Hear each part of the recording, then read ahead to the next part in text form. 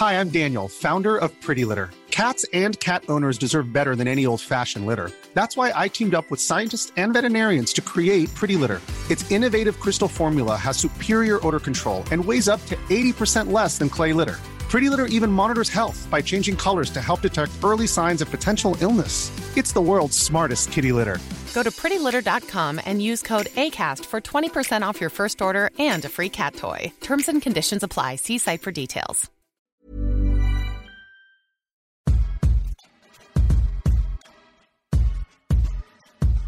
Hello and welcome to Food for Thought, a podcast gabfest wherein a multiracial mix of queer writers gather around the table to talk about just kidding! You're actually listening to my podcast, Junk.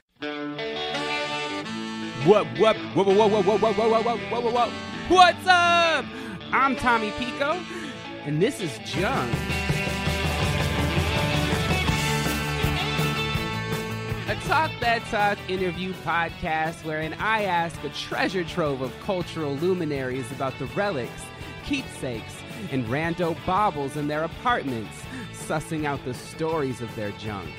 This week we have a really exciting episode for you. It's a Food for Thought crossover show that's food, the number 4, and thought spelled T-H-O-T, for gay sluts who love to read. It happens to be the other podcast that I co-host. So today our guests are Fran Tirado, Joseph Osmondson, and Dennis Norris II, Nobody's Junior.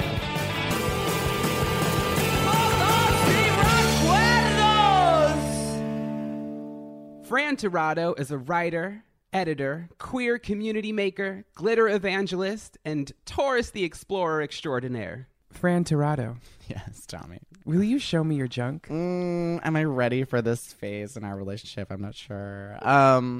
So this is a card that my sister gave me. You can't see it, but it is hand stitched with it's like normal paper, but it's hand stitched with a needle and thread. Very poorly done, I will say. Like it looks like murderer handwriting. Yeah, it looks like murder or like doctor. Yeah, or like doctor. And it says on the front, "You're the motherfucking comeback kid." And it's kind of cheeky and funny. Like it looks funny and weird, and I have it sitting on my mantle at all times, in my bedroom, because it came to me at a time where I did not feel like anything like a comeback kid. I did not feel any sort of like high. I didn't feel any sort of like, I didn't feel good at all when I got this card. The last year was a really tough one for me, in large part because of obvious reasons. Queer and marginalized people are having a tough time in this country right now, but also for a lot of personal reasons, a lot of like mental health reasons, a lot of work reasons. It was just really hard for me to be there for anybody. Mm-hmm. And I didn't know it at the time, but my sister had a really, really tough year at the same time that I did as well. She was going through breakup. She was going through health issues. She was going through all these different things that I didn't really know about. And I didn't know about them because I didn't ask. Are you close? My sister and I have we are close when we see each other, but my sister and I are still a little distant because, I mean, we're extremely similar and have the exact same sense of humor. We have the exact same approaches to life in some ways, but she's an evangelical Christian. Oh, okay. And so has like a slightly different viewpoint on life. And that doesn't necessarily separate our ideologies. Like, she's an amazing person and we get along just fine, but it does create a little bit of distance between us, especially in the way that I came out. Like when I came out to my family, my sister took it the hardest, and she didn't speak to me for like weeks. Oh, wow. We lived in the same house at the time. Yeah. She didn't speak to me for weeks. So our relationship has been, in repair ever since. Mm. And I separate myself from my family kind of intentionally. I have a really hard time reaching out to them or being present for them in general. Same. Yeah, it's hard. It is. It really is. And to maybe you're like this as well, but I'm so much too in the moment. Yeah. That it's sometimes hard for me to remember people on the other side of the country. Exactly. Yeah, I'm very like out of sight, out of mind kind of girl. And with my sister specifically, she had a really tough year, and I had no idea and I couldn't really be there for her. I couldn't be there for anybody, like my closest friends or like people in my circles, let alone someone who was living in Chicago, thousands of miles away. Because it sounds like you were even having a hard time being there for yourself. Yeah. And it's like, if you can't be there for yourself, how in the hell are you going to be there for somebody else? Exactly. And that's kind of what we were experiencing. And I didn't really find out about a lot of the things that happened to her until much after the fact. And by that point, it was too late.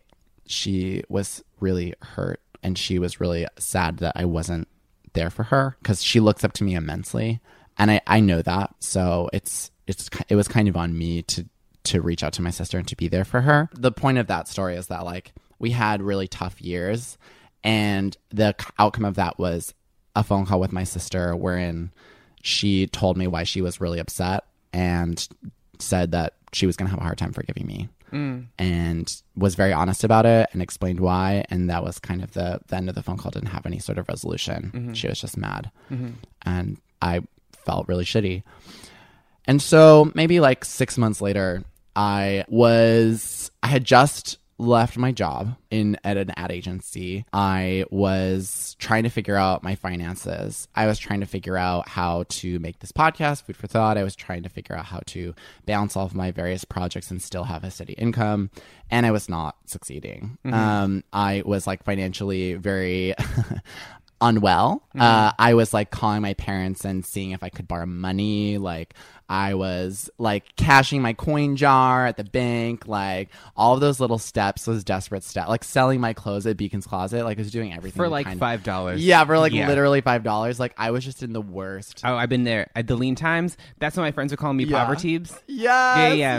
I was selling everything. So like one of the reasons why I'm pretty lean in terms of junk right now is because I sold everything. Yes. Yeah. Oh my God. Yeah. But that's that. I know that stage of like desperation where you're just like everything must go. Like giant signs, 50% off. Like that's how I was feeling very desperate, very out of control. And when a Taurus is out of control, it's not cute. And so around Christmas time, actually it wasn't during Christmas. It was probably like late November or early December. So it wasn't even like a Christmas moment, but I get this card in the mail, and I wasn't expecting it because again, it wasn't Christmas. It wasn't like there was nothing that prompted it. I had not spoken to my sister anytime recently, but I had spoken to my parents and had told them like my grievances. And I guess my parents told my sister about what was going on with me. And I open up the card and I see the hand-stitched "You're the motherfucking comeback kid" on the front of this card. And I immediately start crying because this line, "You're the motherfucking comeback kid," is the final line in a very raunchy poem I wrote about gay sex 8.5 years ago. Oh, wow. And this is a deep cut. This is a deep cut. I actually still like the poem, honestly. It's a really cute poem, even though it's not representative of my work now. But the whole poem is about... It'll go in the juvenilia. Right, later exactly. on. Yeah. And the whole poem is like obviously about coming back, but also about like revenge, going high when they go low. And it was a poem that my parents never read my poetry. It was too raunchy for them. It was too like secular for them. My sister never read my poetry either, or so I thought. And so I guess my sister had found the poem on my Tumblr or on my website or something and had kept it for 8 years. And had never told you? And never told me that she had ever read it 8 years ago. And I had no idea that she had even consumed my work, because when I'm around my parents or my sister, I'm so ashamed of it because I grew up conservative. Right. And that there's like some kind of division between the person you are in New York and the person you are when you're back home. And it's almost like the idea of those things mixing. It's not a transgression, but it's not something that you expect. Exactly. And I think I was taken aback, and I thought maybe it was just a coincidence.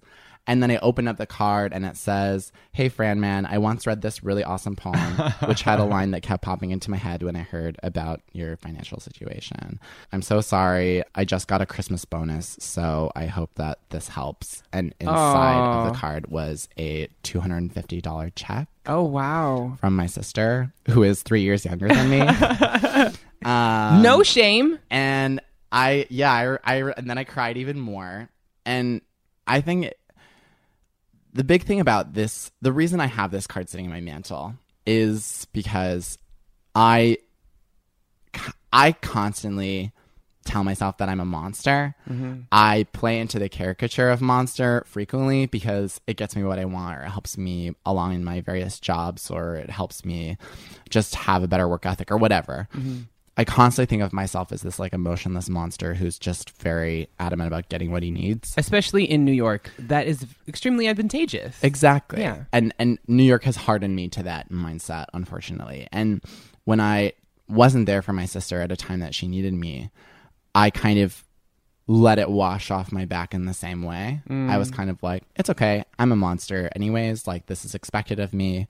I'm not a good person. Right. And if you're like rewarded for that behavior, or like it doesn't really have that many consequences. I mean, because in New York, everything is moving so quickly. You don't have as many emotional ties. It's not like they're family. And so if they do have a problem with it, you never hear about it. Yeah, exactly. Maybe you get a subtweet every now and then, but it doesn't really come back to you the out same of way. sight, out of mind. Exactly. And I think I had just resolved to being this nasty thing.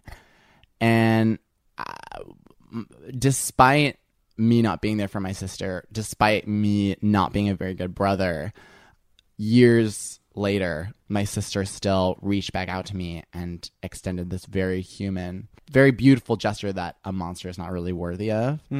And so this card kind of reminds me that I'm not a monster, that I don't have to be one, and that there are reasons why people in my life don't think I'm one too. Yeah. Even though I'm constantly trying to play that version of my caricature. Thank you so much, Farrah. No problem, Tommy.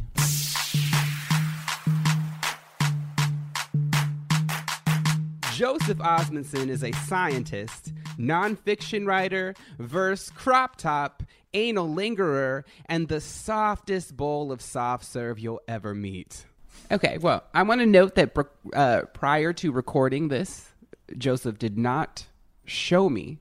So I'm getting the reveal at the same time that everybody else is. Teebs has never seen my junk. So Joseph Osmundson. Yes. Will you show me your junk?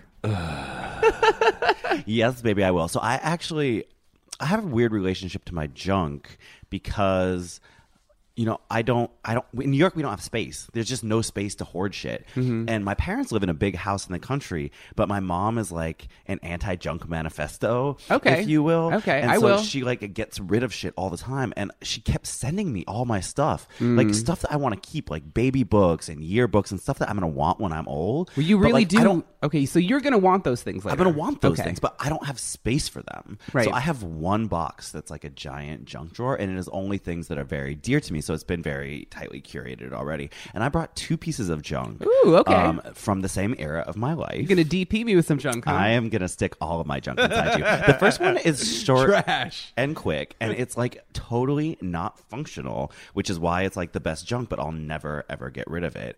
It is a broken TI-83 Wow. calculator that I got, that we were forced to buy freshman year of high school. Yeah, I remember. I played nibbles on that shit like a motherfucker. This is back in the day for all you kids out there, for all you Generation Z or whatever. All I knew from this calculator, was I knew how to make it say boobless when you turned it upside down. Yes. And I was in the back of class playing nibbles. But I What's nibbles? Nibbles, it's like a game where you have a snake and you have to eat little pixels on the screen, All right? right. And so you just move it around the screen. So we it's, were very easy to entertain back in the day. We didn't really need that much. I mean, you didn't have that much. So like I lived in the country. And my parents were like, no video games for you. But I always say, and I've said this on the other podcasts we do, that mathematics was my first access to the sublime. So the calculator, actually sitting by myself in my room doing math homework and learning kind of the more advanced mathematics that you would need, you know, a graphing calculator for, and playing. It was play. It's like put in different formulas and see the shapes that they make. That was You're really disgusting. I know. I'm so sorry. And so the other thing from that Wait, same, can I ask you though, why have you kept this? and it's totally not functional. It literally just is a memory that brings me back to the moment when I first learned that problem solving felt transcendent to me. And I'm just interested because it's not enough to have the moment, but but to have the object to remember the moment by. Teebs, you know that feeling? I went into the junk drawer, and I don't go in there very often. It's at the bottom of my closet now. So it's this box. And I went in there, and I pulled a bunch of stuff out. But when I pulled this out, I just smiled. sort of involuntarily. All right. I do think about that time in my life, and I think about the access that books and mathematics and learning gave me to escape myself and to escape my body. I think about that often, but the object sort of brings it back in a way that the memories don't hold by themselves. Well, it makes it impossible to escape. Right. Well, I mean, I could have thrown it away, right? And then in which case I wouldn't have that sort of reaction. What part of you would you be throwing away? Oh, Teebs. A trash monster middle school smelly jerkwad. My other piece of trash is of junk. Because junk is not trash. Just, it's from that same I'm gonna put era. It out there. Pre-digital camera. I took a photography class, so I wanted to bring a math thing and a photography and an art thing, and I thought I was going to be a photographer because I was like, it's like science but art. And so these are prints that I shot and developed myself. I just have to say, like, for the people who cannot see this is a humongous. What would you portfolio. Call this? Portfolio. All They right, that's are what you're calling it. Okay. So bad.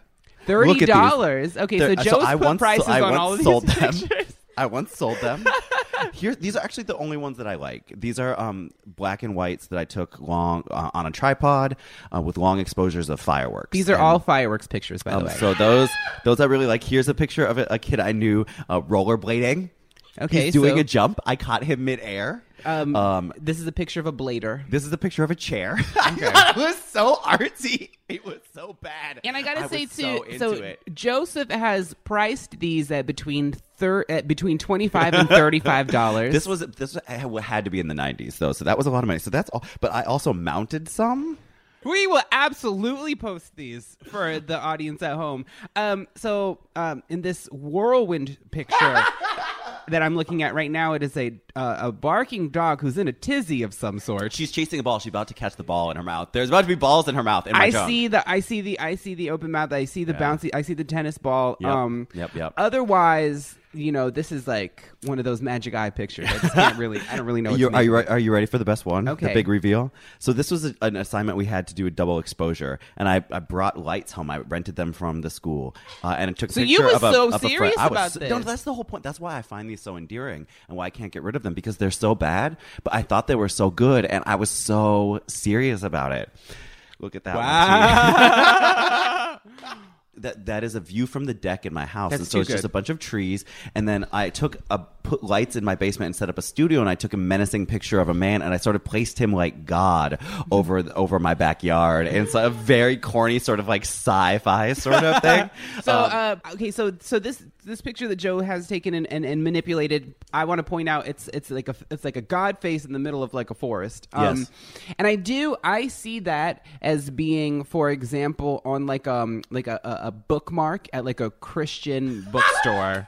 And it says like, "Oh Lord, my God, and I, an awesome wonder, consider all the world thy hands have made." I think it was meant to be menacing, so it was meant to be more like, that's the way God, I believe. My That's God, some Old why have you? Testament God. Yeah, that's some Old Testament. It's the "why God. have you forsaken me" moment. Yeah, okay. Like, why are you punishing me so as a proto homosexual? I think that's sort of what it is. But I these two things kind of go together for me, because I wanted both ever since I was little. I wanted to be an artist, and I wanted to be a scientist or mathematician. They both allowed me to access things in myself that I really loved.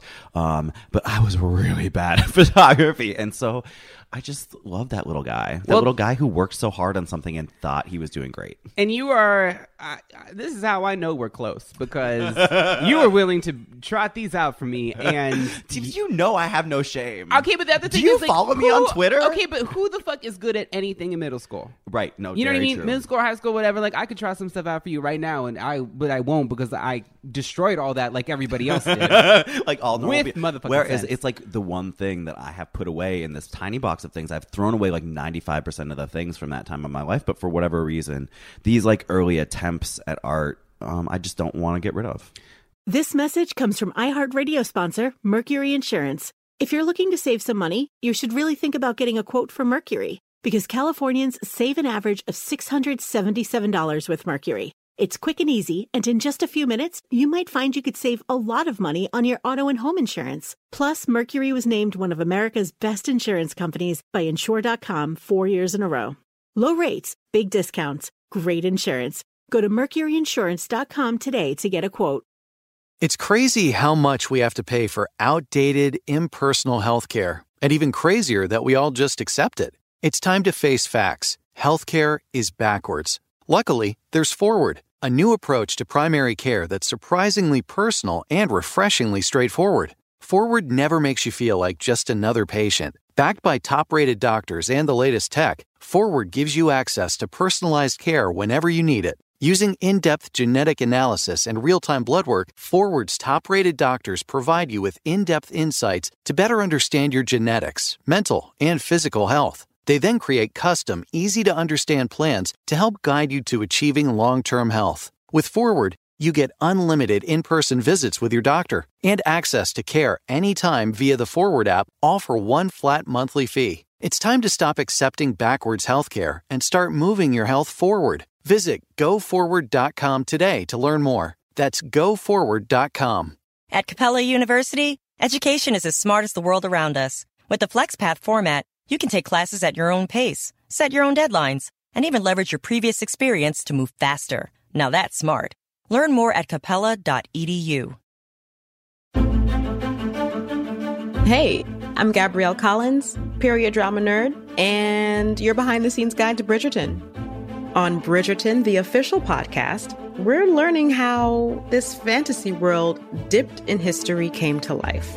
Daphne, her costume design really is about the elegance of simplicity. It's just color and shape.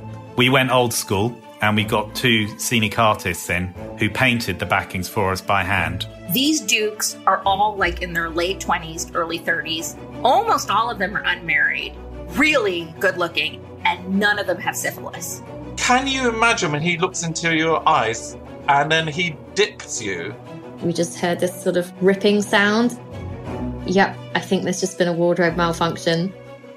Listen to Bridgerton, the official podcast, on the iHeartRadio app, Apple Podcasts, or anywhere you get your favorite shows. For whatever reason, though, I think you know the reason there. Yeah, I love that little child. I love his attempts and his earnestness, and that he just found it joyful. And there is also what I'm understanding in this boldness, and the boldness of doing this and mounting this and signing them and selling them, is that there is like a confidence to that person that like they aren't jaded. Yeah. There's no reason for them to question themselves. Why would they do that? Because they're doing something that they really like. And of course, like, this is kind of what, like, it's like the way in which you pattern yourself after people who you idolize as a child. And you're just kind of like, oh, this is how we do things, right? Yeah, this was a person who hadn't yet learned imposter syndrome, because I hadn't yet been out of my little town where everyone was the same. I mean, we were all poor. I was nerdy, so I was kind of bullied, but like there was no reason to be an imposter around these people. I felt special there in a way that as soon as I learned how big the world was outside of that place, I lost that feeling of specialness. Can I ask you, have you kept all of your photographs, or these are the only ones? These are the only ones from these are the ones that I went into a dark room and printed myself. So I also like them for that reason, that this is a technology that essentially no one really uses anymore, and it's something that I learned how to do, and I was really proud of that at the time, that I knew how to go into a dark room and do this really hard thing. Would you say, like Lydia Dietz said, at the time your life was a dark room? Oh, bitch. I don't want to belabor this point any further, but the way that I'm seeing, I also, at a certain time in my childhood, I would call it high school years or whatever, like I was also really attracted to photography. Yeah. And I did develop stuff as well, and I showed it to people, and I hung it on my wall, like later people would come through and laugh at me. Rightly so. Yeah. But I'm curious if you see anything in queerness or anything in otherness, in taking it's almost like, I don't want to say it this way, but I'm going to say it this way. It's almost like not participating in the world, but looking at the world. It's voyeurism. I mean, I was literally just going to say that. So the one series that I don't have, because it was literally bought for $250, which was so much money to me back then, by the superintendent of my school, the entire Arlington, Washington schools. It was a series I did for my final project. Did you report that income? Yes, Taxman, I did. So there were these photos that I took of kids at a food festival. So it was all these images I don't know of why I find that so funny. of children experiencing the joy of a new taste. And it's capturing, I mean, that's what photography, you know, Sontag has that beautiful book on photography that she says it allows us to capture these moments, and that actually those moments are a lie in a way. Those moments are, oh, for sure, you know, so, but it allows us to see and not be seen, and to capture someone else's joy, and to sort of inhabit their joy in a way that I think is very typical for young queer people. It's hard to sort of imagine having that moment yourself. And as someone who felt very outside of lots of types of joy at that time in my life, having that way to access it and keep it and call it my own and keep the image and put it up on my wall or put it into a book sort of allowed me to own the joy of others, I guess. So then, in a way, like keeping this particular junk, keeping these photographs is kind of like a testament to how far you've come as a person who observed moments of joy to a person who can partake in moments of joy. Yeah. And it also is a reminder to never lose the innocence and the earnestness of the child that I was, to hold on to transcend what I wasn't, but to hold on to what I was. And being one of the softest people that I know, Joe, I don't think you're going to have a problem with that. Aw, baby.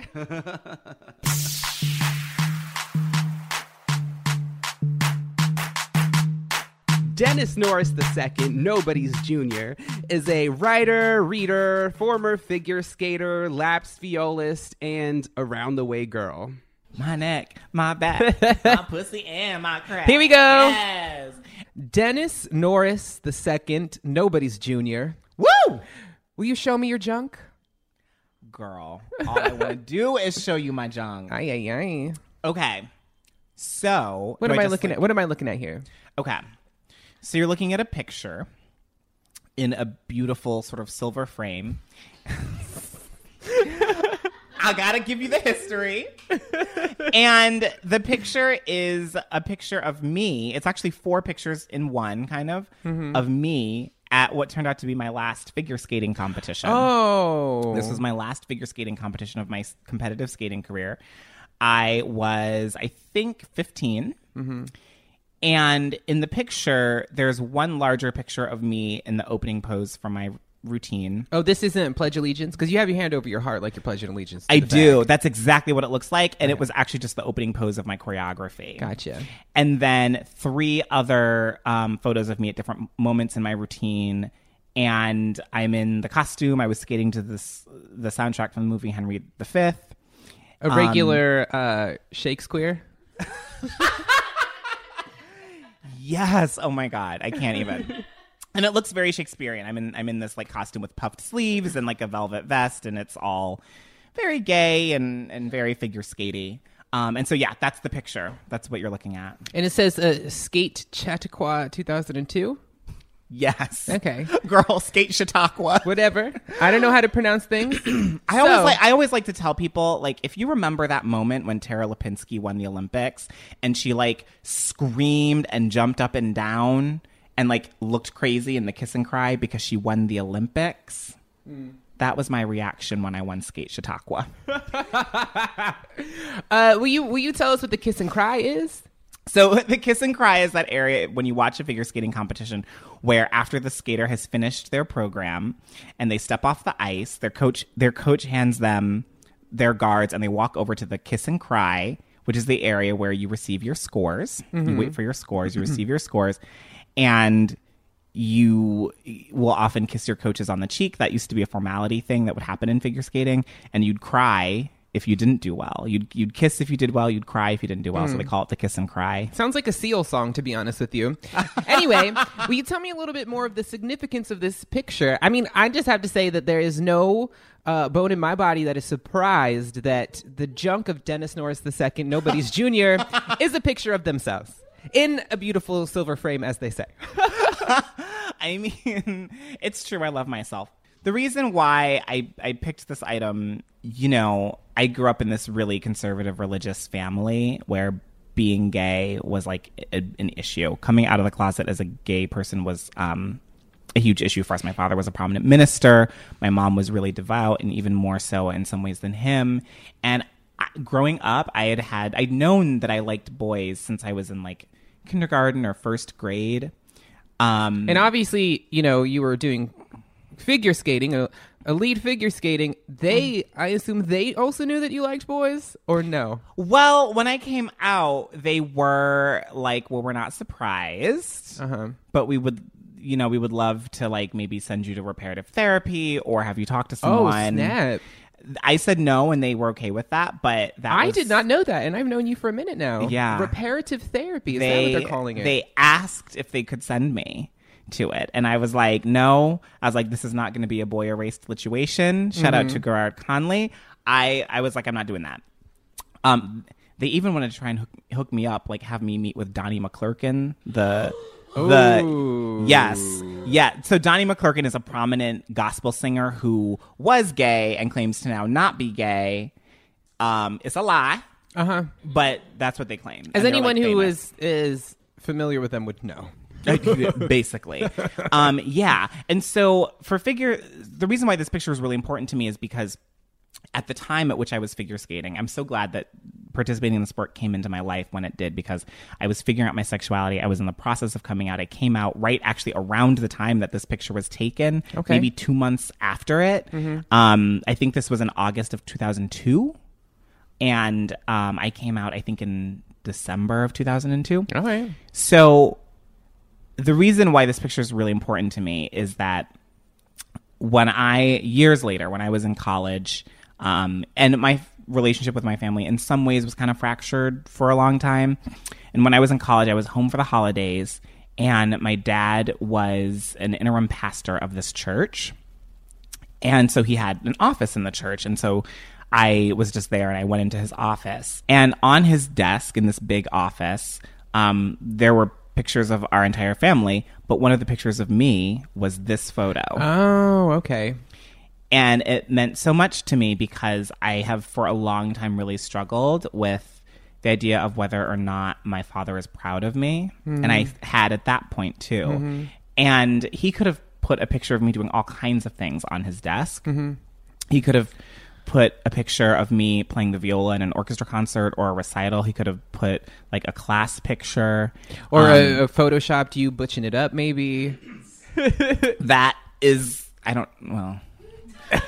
There's not a software strong enough to it does not exist. Dennis Norris II, nobody's junior. Adobe has not created that program yet. But it meant the world. I wasn't even figure skating at that point. Like I think I was a junior or a senior in college, but it meant so much to me to see that this picture, which I had forgotten about, was not only present, but it was on his desk. It was like close to him. And so a few years later, my father passed away pretty suddenly. And that's like a complicated thing that I'm working through in my fiction and I'm working through in my life. Even though at this point he's been gone for 7.5 years, like those things change you forever. But at some point after he passed, maybe like a couple years later, I was home with my sister and we were doing something that we always do when we go home. We always make some time to do this because my dad was like a very organized hoarder. So we go through boxes and boxes of like old just things. And so we'd come across your dad's junk. But we would go through my dad's junk and there's plenty of it. And so we came across some boxes of items that he had moved when he left that job, moved back home. And I saw this picture wrapped very carefully in cellophane. And so it was also very clear that it had been packaged lovingly and with the intent to protect it. And seeing that brought back that memory of walking into his office and seeing this picture and this representation of this part of me that at that moment was so long forgotten that I wouldn't have even thought about the idea that my parents would like remember it or think of it. And it was also a representation of me at a time that was really difficult in our relationship and in our lives. Right. And it was there. And so I remembered all of that, all that feeling, all that emotion came kind of flooding back to me. And I was like, oh, I'm going to take this picture and it's always going to be in my home and in my apartment. And so usually it is there. But actually, a few years ago, I started working at an organization that works with figure skaters. And so now it's on my desk in my office. Right. As a way, so you're doing something similar that your father did, which is like showing you off in a way that, yeah, but in a way that like, I think it sounds like it was really reparative. That's exactly, I think, the way to look at it. It was reparative. It was just one moment where I remember knowing with a lot of certainty that my father was proud of me. Yeah. And when I say I struggle with that, like when I was a kid and I was like playing, classical music and I was figure skating, whenever I got out either on the ice to compete, usually at the start of the warm-up session, or whenever I took the stage as part of an orchestra, the first thing I would do while I was warming up was try to find my parents and find where they were sitting and just like see them. And they knew that I did that and they would, kind of wave or smile or whatever. Just to know that they were there, it always made me feel comfortable. And so I kind of moved through the world that way. And so when I came out of the closet, and it felt like maybe they weren't going to be proud of me anymore, I internalized that in a really serious way. And this was a moment where I found relief from that when I saw this picture that time. Can I ask you a question? And feel free to not answer if it's like too difficult, but what was it like going through your father's junk that first time? Because as somebody, because I'm interested in people who are either organized or disorganized hoarders, you know what I mean? And the people who actively sort of accumulate their like referential junk around them, whether or not like it's like even functional anymore, right? Yeah. What do you remember thinking, or do you remember anything like flooding you as you were going through it? So the thing about losing your dad when you're on the younger side of life, I was 24 when that happened, or losing any parent or anyone that's older than you, is that like I like thought I knew a lot about my dad. Growing up, you kind of think you know a lot about your parents because you live with them and they're raising you. But as you begin to be an adult and you go through so many things, I think you begin to realize, or I began to realize, that there were so many things about my parents that I didn't know, that I wouldn't know. And because as a kid, you're not concerned with that. When you're a younger person, you only ever see them as the caretaker, as your parent, as that sort of something godly in a way. Yep. And as that role changes, that's when you begin to see them differently. And so especially because this was at the beginning of me really seriously pursuing a writing career, so a lot of the inquisitiveness that I have now, I didn't necessarily have when I was 21, or 22. And so I just remember going through all kinds of things and finding like receipts from the 60s or love letters that he wrote my mom when he was courting her, or like cassette tape recordings of sermons that he delivered in the 70s. Wow.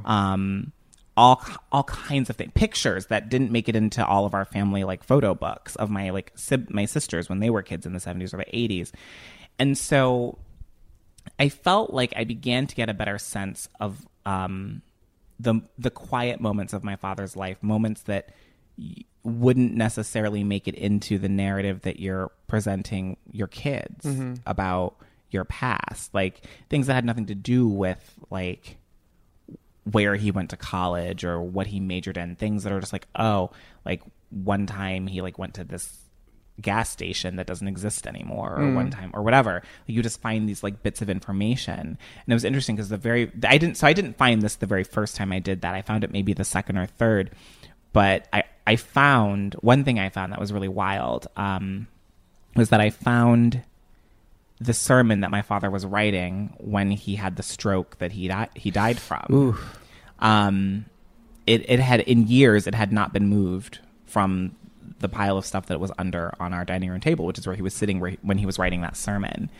And that sermon had a title, and the title was When the Harvest Comes. And when I saw that, I was like, oh, that's the title of my novel. Like, now I have the title of my novel. Yeah. So I learned so much. It was almost as though I felt like my parents had been these like a penciled shaving of each other. Like that's what they were in my head. Right. And when I go through this information, their image has texture and color and personality. There's like whimsy. So it brings things that happened long before they ever thought of me to life. And that's some trippy shit. I remember, so I remember one time my brother, he was very, very little, and he was taking a walk with my parents. And I think he was like pointing out something, and they were like, "Oh, that was there before you were born." And he was like, "But I was always born." Oh my God, I love that. But it's such a cute thing for a kid to think, but that's the way you do think. Like, of course, I've always been here. And so it sounds like what you got vis-a-vis going through your father's junk was a portrait of the person in their quieter moments, right? Yeah, that's exactly what I got. And I think that still holds true to, I think, why I'm still working on the novel that I'm working on, which deals with a man that is sort of in his place in my head, is because I think when you're working on work that's related to someone that you've lost, working on that work is a way of holding on to them. And once you finish it and you move on. Alex said this on an episode of Food for Thought when he was in the studio with us, Alexander Chee, the novelist. And when he said that, it hit me so hard because I have been so frustrated with myself because I'm not finished yet. And I was just like, oh, there's some deeper shit connected to this too. Because not only are you still holding on to this person who you're grieving, but then you're also giving him up, and he doesn't belong. That character doesn't belong to you anymore. Then it all of a sudden belongs to your audience. Yeah. There's a whole thing about writing that I think about, which is just this idea that it's a very generous act of love. I think if you're doing it in the right way, but regardless of that, it's something that you're giving to an audience that you have held close to you and protected, and maybe it has been exclusive to you in this way for however long that you've been working on it. But I would like to think of it this way, if I may. When you found this picture, when you found your junk in the box, and you said it was wrapped in cellophane as in something to be dealt with carefully and protected, right? But that taking it out of the cellophane, putting it on the desk, putting it out in the world was then a way of like reflecting. It was a way of appreciating the junk, but then also sharing that appreciation with other people. And I do think that's what you're going to be doing with your writing as well. Oh, well, thank you. I appreciate that. Thank you so much for that, Junk D. Thank you. Oh my God.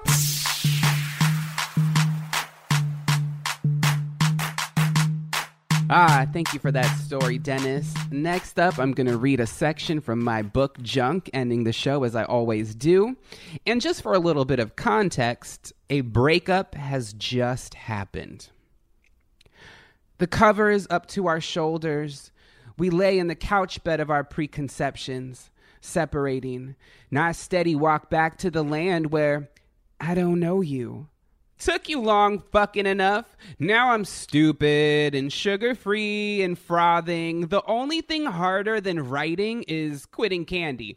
And the only thing harder than quitting candy is walking all day and buttering to bed in my body. But now that I'm fully inhabiting my cement, I'm closer to the sacral joy of thinking into my ribcage. Convention says a book should be this long, but I'm only interested in writing as long as you want to read in one sitting. My aura is a strawberry shortcake dessert bar and the popular American corn snack Funyuns.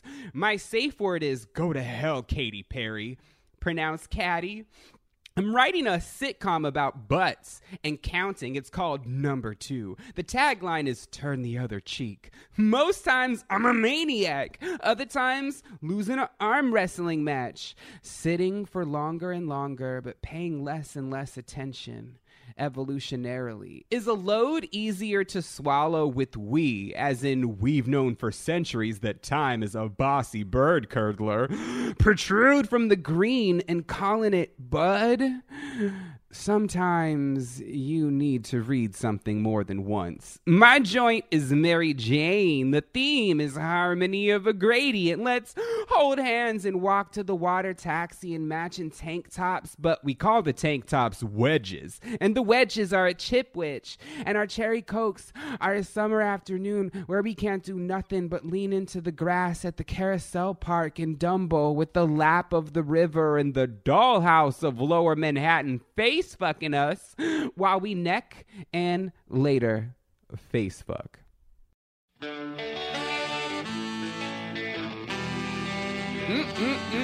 Feeling piqued, roused, amused? Buy the book online or at a fine or frankly trashy bookshop near you.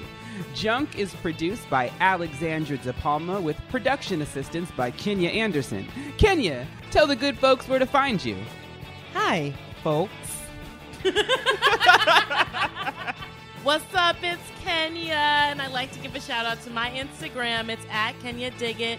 Teebs, will you do a dramatic reading for the people? At KENYA_DIGG_IT. I'm Tommy Pico, and you can find me in hell. Our theme music is a cover of Fotos y Recuerdos by Downtown Boys. Thanks for letting us use it. And you can follow us on Instagram to see pics of all the junk we mentioned in this episode at Junk Podcast. We're brought to you each week by the publisher So Hot It's Like Fahrenheit 69 in this bitch, Tin House Books. Thanks for sticking around. Stay good.